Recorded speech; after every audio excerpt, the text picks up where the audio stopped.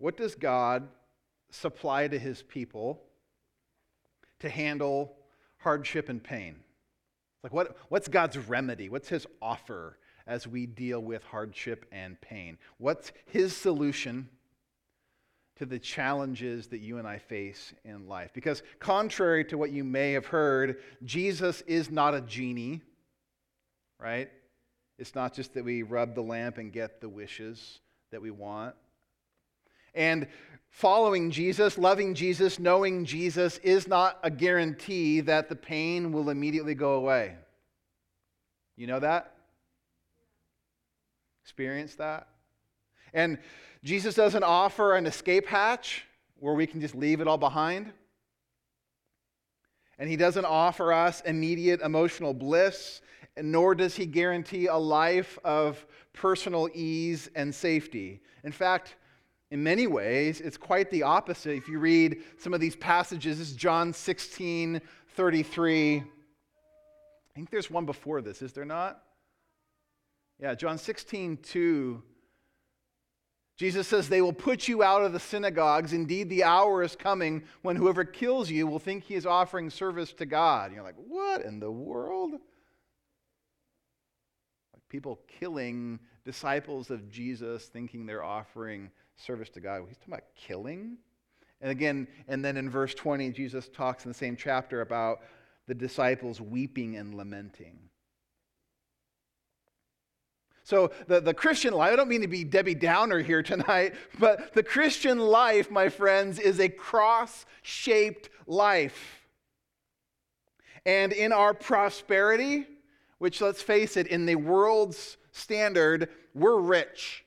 Whether you may be the poorest person in the room here today, we're rich in the world. And in our prosperity and in our privilege, especially as Americans, we must never forget that we are following a suffering servant. And the one that we have worshiped here tonight is a crucified king. And again, the next slide, at the end of John 16:33, Jesus did say, "In this world you will have tribulation." So it's important that we reframe our expectations accordingly, that God does not necessarily promise us in this life easy street. His promise is not necessarily health and wealth and prosperity this side of glory. But in light of all of that, you also need to know that God does not promise to leave us alone. He hasn't left us empty-handed. He hasn't left us just barely make it. So that's the question that I asked at the beginning. What does then God supply to his people for us to be able to handle walking through a world that will give us tribulation? What does God supply to his people to deal with the inevitable hardship and pain and difficulty that will come if you choose to follow him? Well, I would say what he gives, in general, the Bible says, is more than enough. God gives you more than enough. He gives us more than enough. We're not lacking in this. But if you want to get real specific, John 16, he talks about two things that he gives. Two things that God gives his people to face the challenges that are to come. So if you have a Bible, why don't you open up to John chapter 16. Let me remind you where this conversation fits on the Jesus timeline. This conversation we're going to read tonight, John 16, it takes place kind of set within the context of John 13 through 17, the series we've been in for the last couple months. It all takes place on the night of the Last Supper. So if you kind of see how this night goes on, if you know maybe some of the history or the timeline of the Last Supper, right on the heels of this conversation, so right after Jesus shares these words to his disciples, all hell is about ready to break loose. And I mean that literally. It is though on this night they are walking up to the edge of the cliff, and they're looking over what's going to be some of the most difficult times that they would face. Here's what's about to unroll. In a matter of hours from these words being spoken, Jesus will be betrayed by his close friend. He will be denied by others. Jesus will be arrested and beaten and put on trial. And this once tight-knit group of friends and disciples are left to fend for themselves as they scatter because their leader is gone. Jesus again will be brutally beaten, horrifically executed, and then his lifeless body will be sealed into a tomb under watch guard. And the disciples will end up really running for their lives and hiding behind locked doors because they're afraid that the same thing is going to happen to them too. And their whole world gets flipped upside down. Whether they know it or not, these disciples are about ready to enter the dark night of their soul. So in this moment, in this room, there's this lingering conversation between Jesus and his followers. What does he offer them? What does he say to them? How do you prepare someone for stuff that's that difficult and that hard? I just want you to notice that Jesus doesn't bypass it. Jesus doesn't stop it. He knows what's to come, but he doesn't stop it. He doesn't say, hey guys, let's get on a boat and get out of here. This is going to be really hard. Let's just leave. Now, if we go quickly and quietly, they won't catch us. He doesn't eliminate the problems. He doesn't bypass the pain. He says all these painful events are in store, and in the midst of that, he offers them two main gifts, some promises.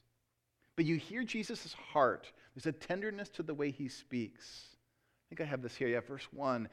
He keeps saying, I've said these things to you. He tells them why he's telling them these things. I said these things to you to keep you from falling away.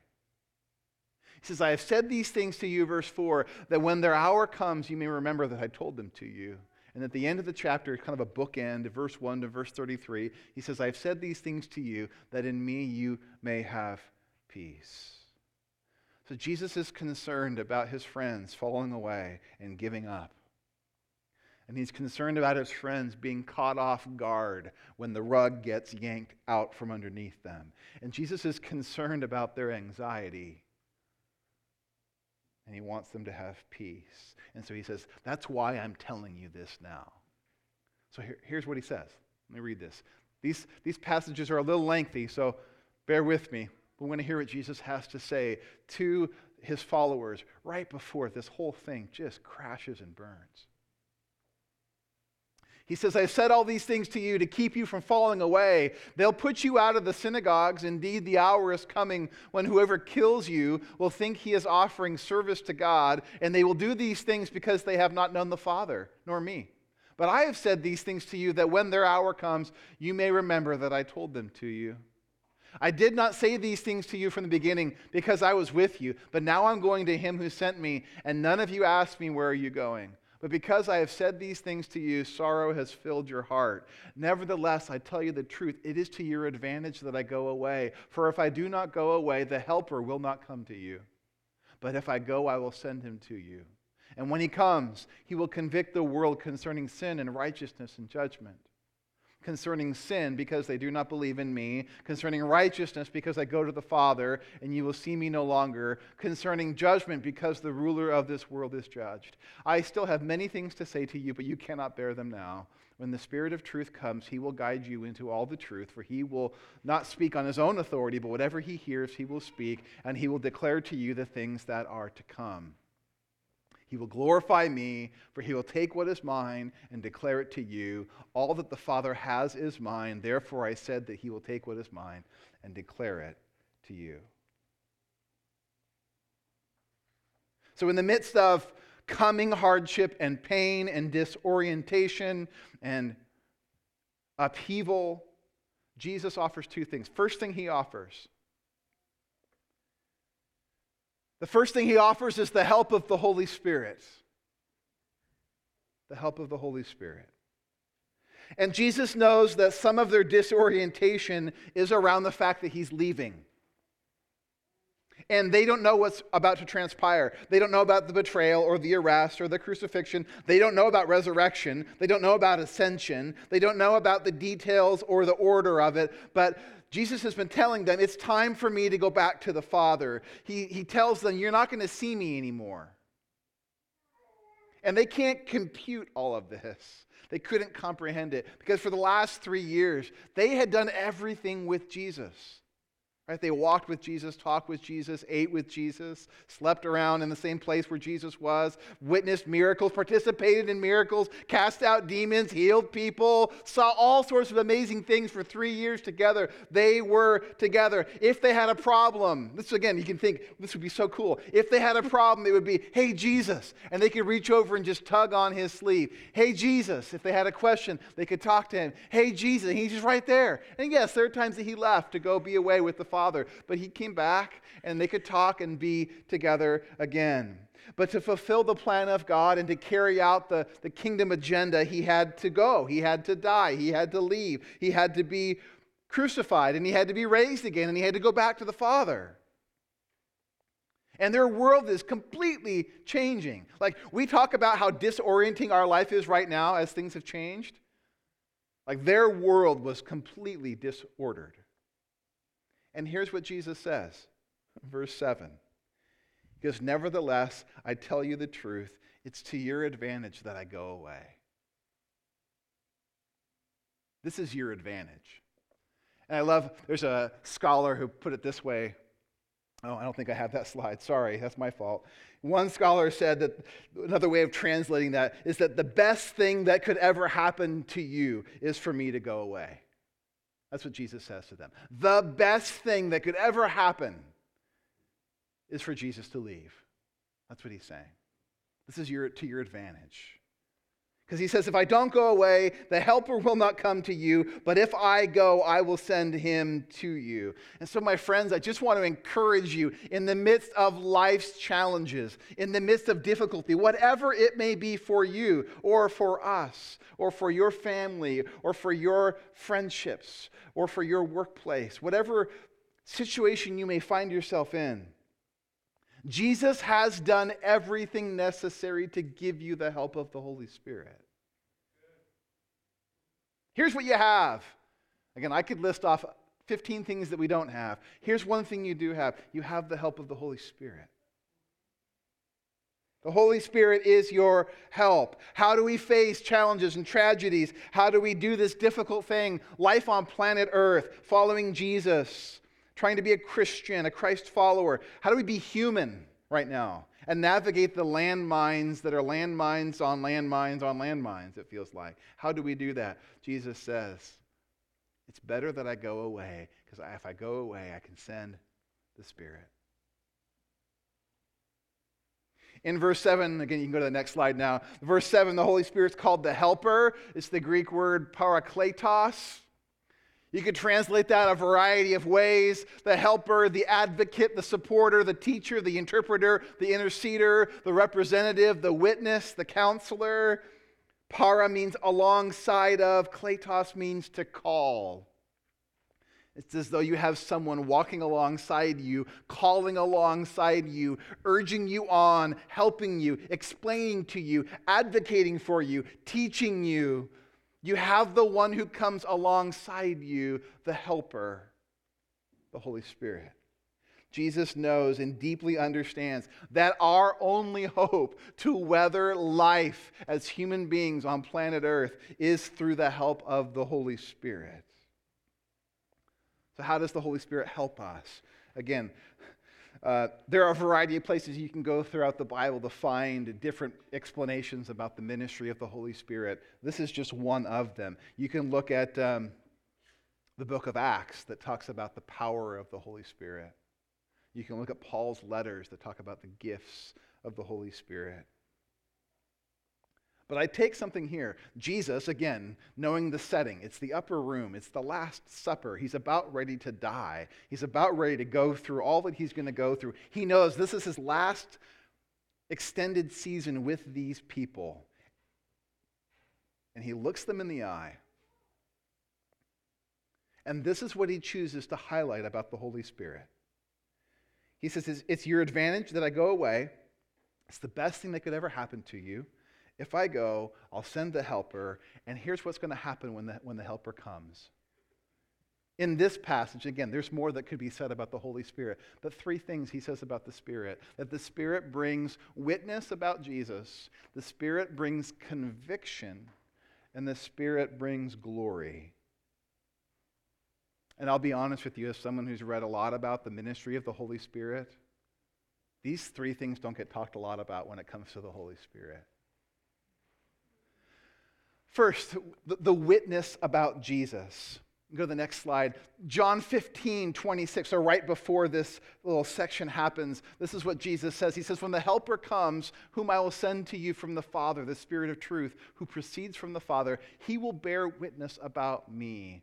And you also will bear witness because you have been with me from the beginning. So the Holy Spirit, the Helper, testifies about Jesus. The Holy Spirit is committed to the exaltation, the highlighting, the pointing to Jesus Christ as Lord. If anyone will ever come to understand in their soul that Jesus is Messiah and Lord, that's the work of the Holy Spirit. If anyone can testify to Jesus and point to Jesus and talk about Jesus and love Jesus, that is the work of the Holy Spirit. This word bear witness or testify, it's the Greek word martyreo. It's where we get our word martyr from. And the Holy Spirit has been given to point to and magnify the truth that Jesus Christ is Lord. It's the Spirit's work. And for the last 2,000 years, men and women of faith have literally gone to their death declaring that Jesus is Lord. And they stake their life on that truth. That's the work of the Spirit. If you have come to experience the life and the grace of Jesus, it's the Holy Spirit's testifying work that points to Jesus and says, follow him, love him, believe him, trust him. So where there is witness about Jesus, that's the Helper at work. Also, the Spirit comes giving conviction. Next slide. Oh yeah, you got it right here. John 16:8. And when he comes, again speaking of the Holy Spirit, when he comes, he will convict the world concerning sin and righteousness and judgment. And then he clarifies concerning sin, concerning righteousness, concerning judgment. Part of the work of the Holy Spirit in our lives is the work of conviction. And I love how Old Testament scholar Dale Bruner, he summarizes this passage this way. I think it's the next slide, yeah. He says that the Spirit shows the world that it is wrong about what is wrong. The Spirit shows the world that it is wrong about what's right. And the Spirit shows the world that it is wrong about who wins. I love that description. Because again, this is not about us becoming enemies with people, but this conversation around the world is that there's a system in rebellion against God that wants humanity to live apart from God. And we live in a world system that every day of our life bombards us with messaging about what is wrong, about what is right, and about who wins. And the Holy Spirit has come to set the record straight about what is really wrong, what is right, and about who wins. And the challenge is in the world system, when it comes to what is wrong, we tend to point everywhere else but us. What's wrong in the world? He's wrong. They are. And we don't even look inside of ourselves and see there's this thing called sin. And when it comes to what is right, we turn the finger around and we point it within to think that somehow within ourselves we will discover what is right. And the Spirit comes to show that the world is wrong about what's wrong. And is wrong about what's right. And is wrong about who wins. And again, brings us back to an understanding of our rebellion from God, our need for Jesus, and the fact that at the end of it all, the ruler of this world has been defeated. through the victorious work of Jesus on the cross. And the Spirit has been given to convict, to point out the broken ways that we try to do this life. The Spirit brings witness, brings conviction, and then brings glory. The Spirit has come to give glory to Jesus. Next verse, Jesus says, He will glorify me. He will take what is mine, declare it to you. Again, there's this Father, Son, Spirit dance that we get invited into, that the Spirit glorifies Jesus and takes what belongs to the Father, has been given to Jesus, and Jesus shares that with us by the Spirit. But Jesus is glorified as a result of the Holy Spirit's work. So Jesus does not promise his followers that he's going to somehow take them out of this world. In fact, in 17, we'll read, he says, actually, I pray that you don't take them out of this world. That's not his heart for his people, is to be removed from the world, but that we would be protected from the evil one in the midst of our faithful presence here, living out the life of the kingdom now. Jesus does not promise an end to our problems and pain, though I wish that were the case, because I'm a wimp. I'd rather not have difficulty. I prefer ease. That's not Jesus' promise. Jesus says, I will offer you my Spirit.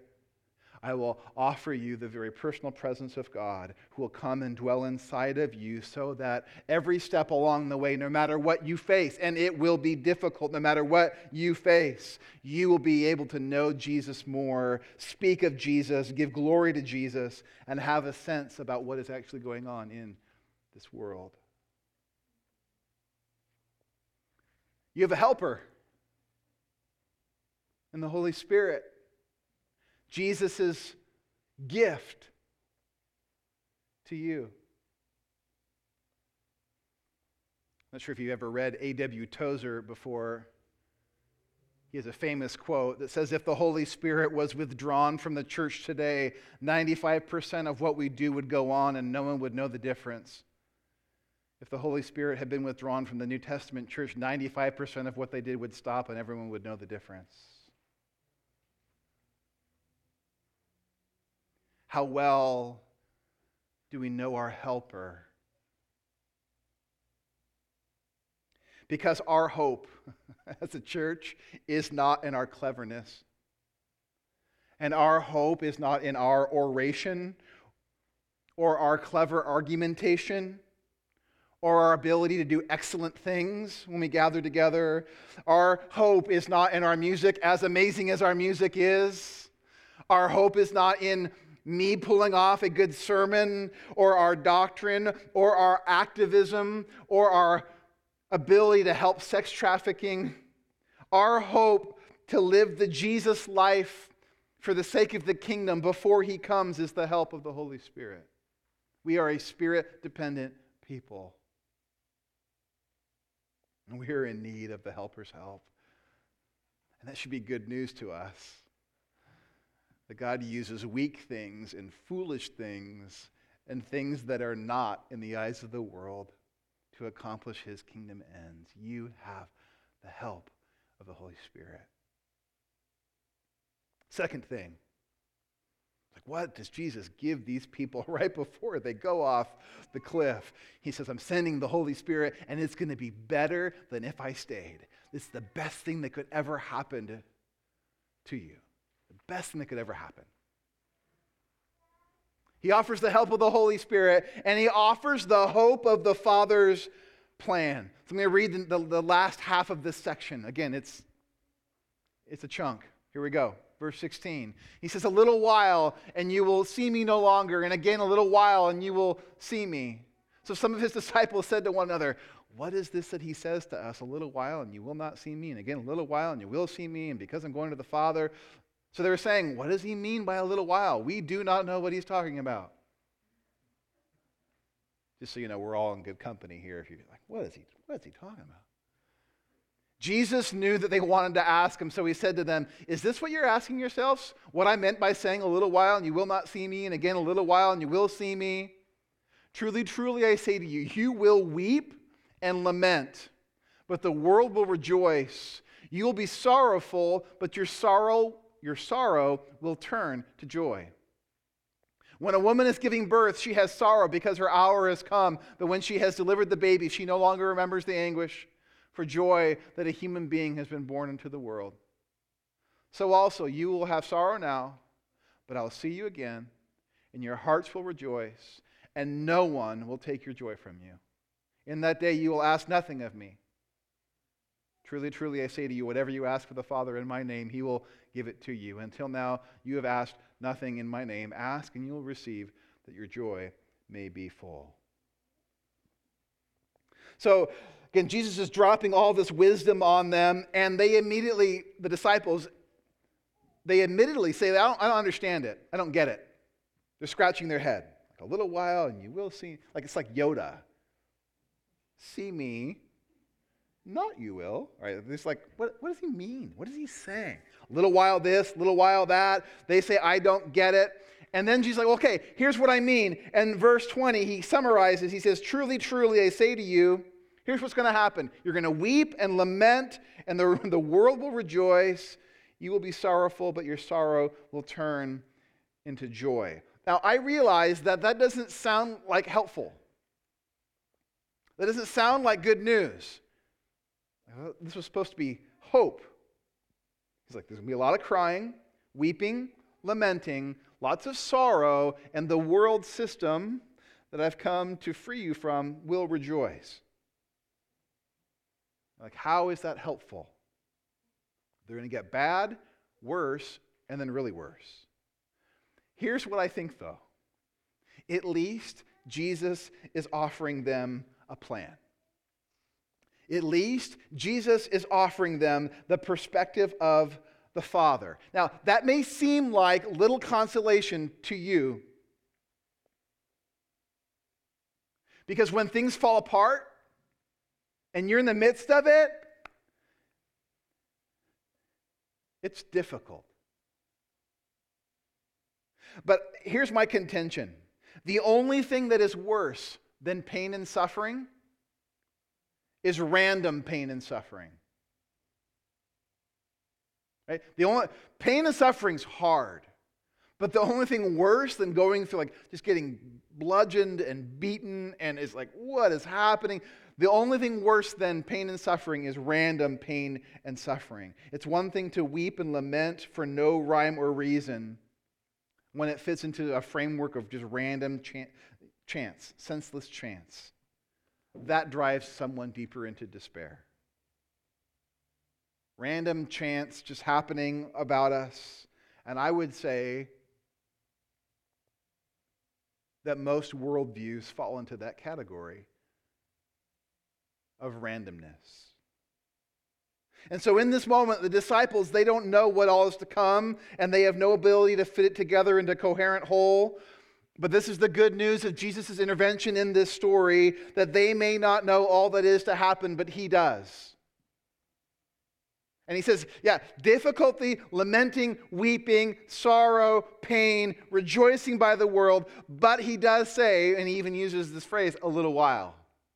A little while and a little while. And the very fact that Jesus can say, this is what's going to happen, and this is where it's going to end. In a little while here, and a little while there. The only way he can say that is if there is a plan, and if he knows it. And Jesus offers them the plan of the Father in the midst of their pain. It's his perspective. And the first thing when we experience pain is for us to say, what's happening? It's chaos. God, where are you? God, what's happening? And that's fine for you to feel that way. But the reminder of Jesus to his disciples is, this is a part of the Father's plan. It may not be easy now. In fact, it's not going to be easy. It's going to be one of the most difficult things you ever do and ever face and ever live through.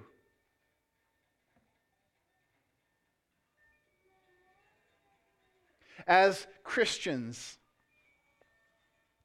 as those who are a part of our reality community, hopefully you have become more and more familiar. We can go to the next slide. With the way this thing plays out. There is the basic Christian storyline. There is the redemptive arc of human history that begins with creation, that moves through the fall of sin in the world, but then goes to redemption and restoration. It is not a storyline of creation, fall, mass chaos, and sprinkled in randomness. And for the disciples, this is their little mini storyline where they were called by Jesus to experience crucifixion and resurrection and restoration. And my reminder just to you tonight is that it is not random senselessness. The Father has a plan. Here's what Jesus says. He goes, well, folks, guys, it's a lot like childbirth. It's a lot like childbirth. And anyone who's had a baby in the room goes, oh, yeah, childbirth. Jesus says, this is the best way I can describe it to you. It's like childbirth. And not just any childbirth, but full-on ancient, no C-section, no epidural, you may die doing this childbirth. And when a person gives birth, her hour has come. Just curious, who here has given birth in the room? Maybe I should let you come up and talk about this. Let's be honest. The brutal part of giving birth isn't just the time when your hour comes. It's the whole thing. The whole 9-month process. You gain dozens of pounds. Your clothes no longer fit. Your feet swell up. Some women vomit regularly. We call it morning sickness because that sounds nice. The baby inside you starts growing and moving and keeping you up at night because it moves around. And that's all before the hour has come. And then once the hour has come, it's game on, and there's contractions and there's pushing, and even if you do get the epidural, have you seen the size of the needle that they use to administer the epidural? It's like a nuclear warhead. It's crazy. When I saw them pull that out, I was like, you got to be kidding me. I need help watching you put that in her back. So Jesus talks about this birthing process. But when a mother gives birth, there's joy. And there's the shift that happens from intense pain, right? Screaming, to baby. And yes, some pregnancies and deliveries are harder than others. But that transition, this is what Jesus is talking about, is profound and remarkable. It's the whole point of his analogy here. Is that the baby does come and is delivered. Does the pain automatically stop when the baby comes? Nope. That's why it takes a while to walk again. And that's the point of the analogy. It's not that there's no more pain. It's just that the joy of the newborn baby overshadows the pain. And the pain of childbirth is so outlandish. The small miracle is that people actually sign up to do it more than once. And the reason why is because of the joy that comes at the end. That's what drives the delivering mother. There will be a baby. And it doesn't mean the pain goes away, but it allows you to deal with the pain. And that's what Jesus says. He doesn't say you're never going to have to go through this. No, it's actually going to be really painful and really hard. And yet, there's joy in it. And this is going somewhere. And it's not randomness, and it's not senseless. It's not pointless. It won't go on forever this way.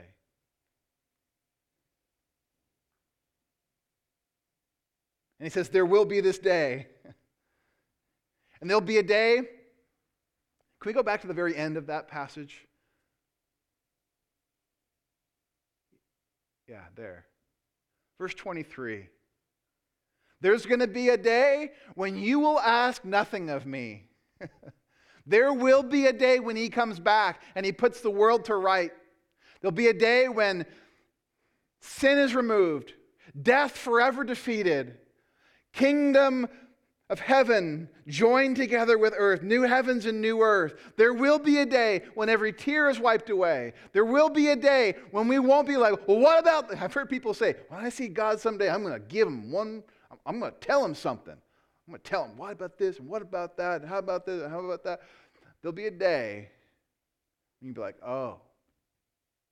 There'll be a day of face-to-face. There'll be a day when the world is put to right. There'll be a day when evil forever defeated and vanquished. There'll be a day when tears are wiped away. There'll be a day when depression and mental health will be forever dealt with. There'll be a day when we won't have to fight sex trafficking. There'll be a day when we don't have to fight for justice.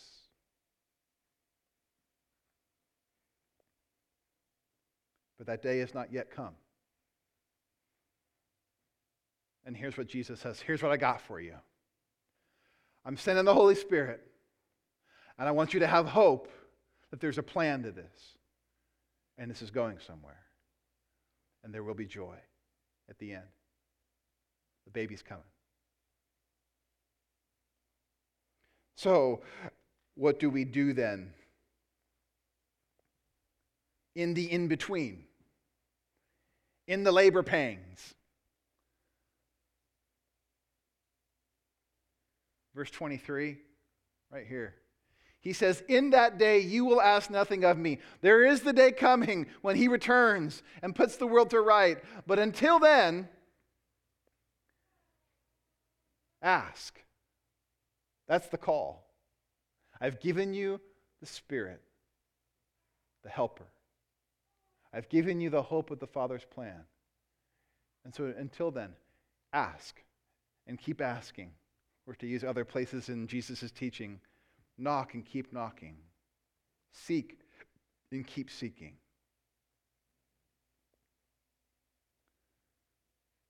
And to be honest, my pastoral desire at times when I read verses like this is to want to clarify it and maybe soft pedal it. Because I know sometimes these verses have been abused to be like, really? He just wants me, I can ask for anything that I want to and he's going to make, yeah, right, that can get abused. But I can also then talk us down to say, well, then don't really ask for anything because it may not happen and you don't want to be disappointed. I don't want to do that. This is what Jesus says. In the midst of all that you're going to go through, I'm sending the Holy Spirit. You have the plan of the Father. And in between, I want you to ask. Ask. You have a Father in heaven that you can approach. You have a Father in heaven who loves you so much that he sent the Son to give you the Spirit. You have a Father in heaven that you can call Abba, so call on him. Cry out to him. Ask of him. No shame. No cowardice. No aw shucks hesitation. Climb into the lap of Daddy in the name and the authority of Jesus through the power of the Spirit and begin to ask. Because he wants to talk to you. He loves your voice. And he wants you to ask him for joy to be full. And that sounds like a better option in the midst of our pain and disorientation. There is a plan, there is perspective, there is pain overcoming joy. There is a helper in the Spirit. Your invitation is to ask. Is to ask. In light of your hope and help, what may you need to ask God for tonight? Let's pray.